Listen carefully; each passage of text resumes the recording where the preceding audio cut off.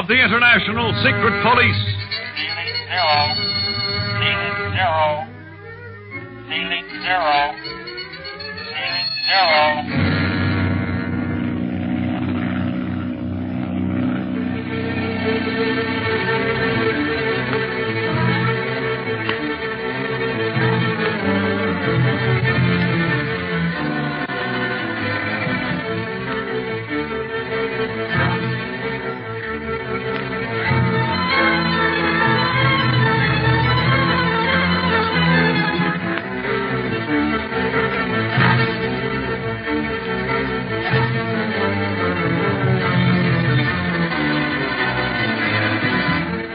Clint, Carlos, and Commandant Ricard are exploring a passage through which, presumably, the octopus has made his escape from a house in Marrakesh.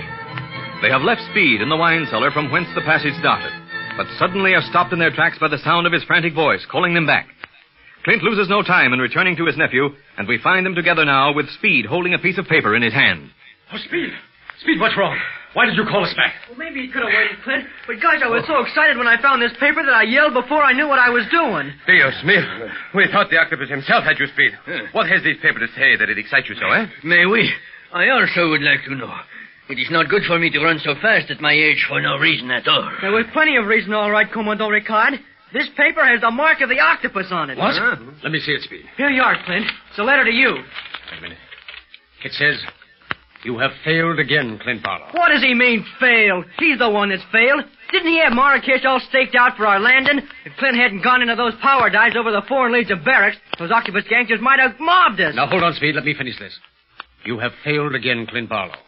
And you will always fail where I am concerned. I am now going into the Sahara. If you attempt to follow me there, then you are more stupid than even I think you. The octopus. Insolence! No.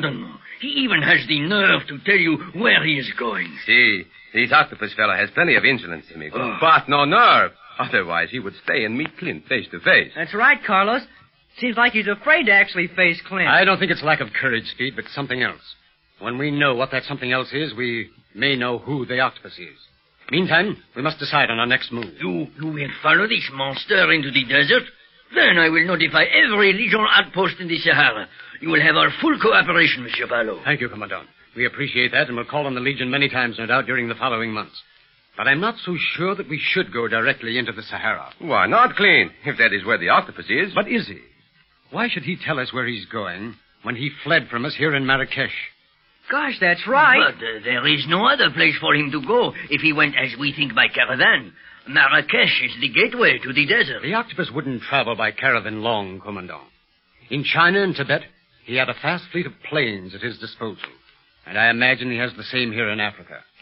No, I'm inclined to think that the octopus would like nothing better than to see us risk our lives in a Sahara search, while he furthered his ambitions in some other location entirely.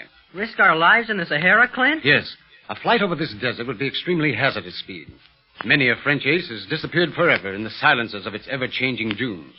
However, that won't hold us back when the time for such a flight comes. I want to be sure that the time has come before we tackle it. Ah, you are wise, Clint. But where else would you look for the octopus? Do you remember me telling you that Buchanan, one of the chief stockholders of the Atlantean Syndicate, disappeared under mysterious circumstances in Leopoldville? See, I remember it well. But what has this to do with the whereabouts of the octopus? Originally, we were going to fly directly to the Belgian Congo and Leopoldville to investigate this disappearance. But circumstances altered our plans. Now, however, Gosh, Clint, you mean we might go to Leopoldville after all? I haven't decided, Speed. Commandant Ricard.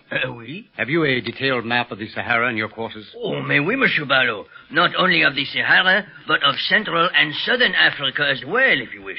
I also have a relief map of the Sahara. I made it myself.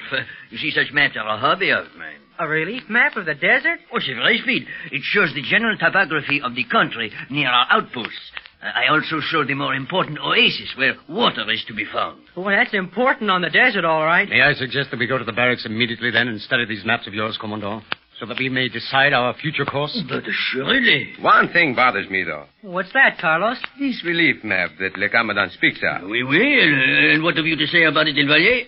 How do you keep track of the shifting sand dunes on it, amigo, eh? You this day, Marie. Come, let us go to the barracks immediately, Monsieur Barlow, before he thinks of anything else. Very well. And I'd like to know what the octopus is thinking about right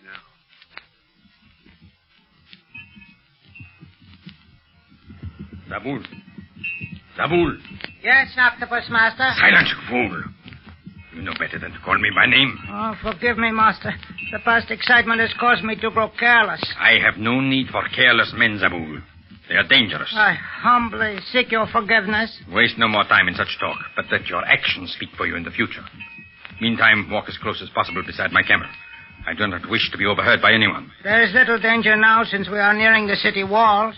I would give a great deal to know if Kiri succeeded in silencing Abu and welcoming the secret police with his poisoned darts.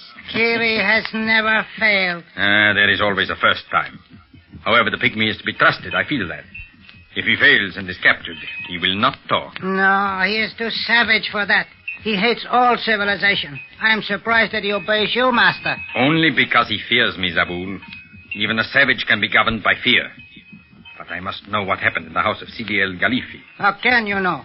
We shall soon be beyond the city gates and out in the far reaches of the Sahara. You will not come with me through the city gates, Zabul. You would leave me here in Marrakesh, Master, with the city being searched by the Foreign Legion.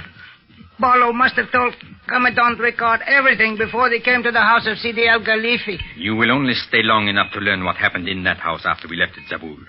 Contact our spies. Learn everything you can concerning the activities and future plans of the secret police. If they lived. By now they must have found my note in the wine cellar. And after I learn all this, where shall I meet you? At the secret hangar on the desert.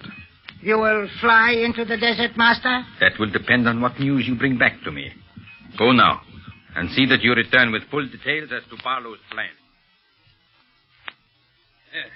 Maintenant, this is the map room, mes amis. My gosh, just look at the maps, Clint. The walls are covered with them. Oui, they show every part of Africa in detail, my young friend. Can those maps be depended on, Commandant? Well, yes and no, monsieur. Much of the desert and the jungle is, shall we say, impermanent, ever-changing.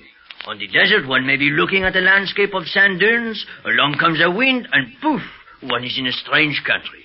The same in the jungle, not with sand and wind, but with jungle growth. Vines and creepers which grow almost as one watches them. But these maps that you see around you are the best of Africa of any maps in existence. That I will guarantee. Well, that's good enough for me, Commandant. First, may we see the one of the Sahara? Oh, may we? I take it from the wall. Come see. And spread it on this big table. Come so. Gee, that's swell. All right, now let's see. Here we are in Marrakesh, up here. And the last reports we had on the Atlantean expedition was that they were operating somewhere near the town of Regan. Regan? Oh, that is down here. A treacherous country, Monsieur Barlow. I feel sorry for anyone digging for a lost continent in that part of the Sahara. Do you think the octopus would go to the expedition, Clint? It isn't likely, Sveen.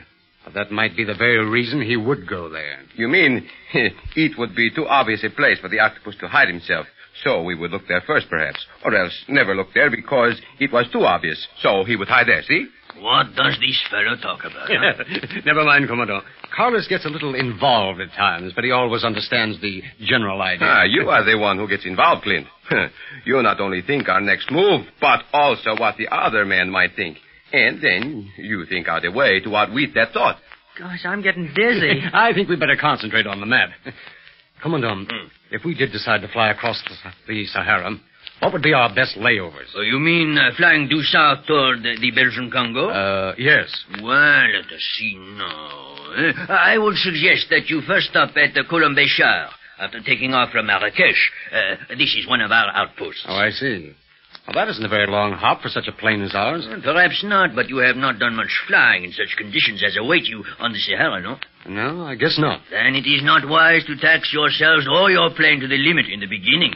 It may be necessary later on, perhaps, but not now. Yeah. So, after leaving Colombechar, you fly to Adrar. Nay, it would be best to refuel somewhere along in there, eh? I suggest Regan your next stop. There is a great deal of gasoline there. Well, that's good news. Then we come to Kano. This is rather a large city, mes amis, and the emir there is a good man, very good man. You will find him most powerful and most friendly. He is anxious to preserve law and order. A good man and just.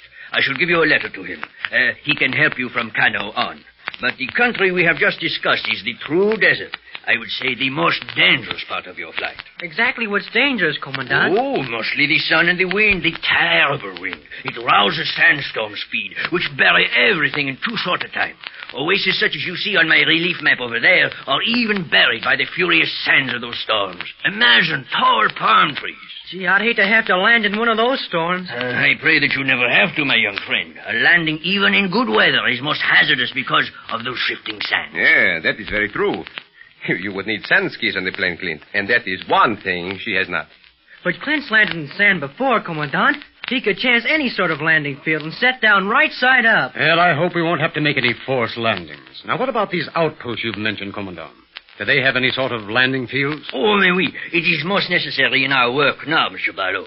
Air Service is opening up the interior of Africa very fast. Now, we still experiment, but eventually... Wait. Qu'est-ce que c'est? Well, you know better than to interrupt like that, Speed. But someone's listening to us, Clint. Listening? What's me? Where? I saw someone move at the window over there. Oh? That means only one thing. An octopus spy has been listening to our plans. Raise the alarm. We may catch him yet. Attendez. Sonnez l'alarme! Sonnez l'alarme!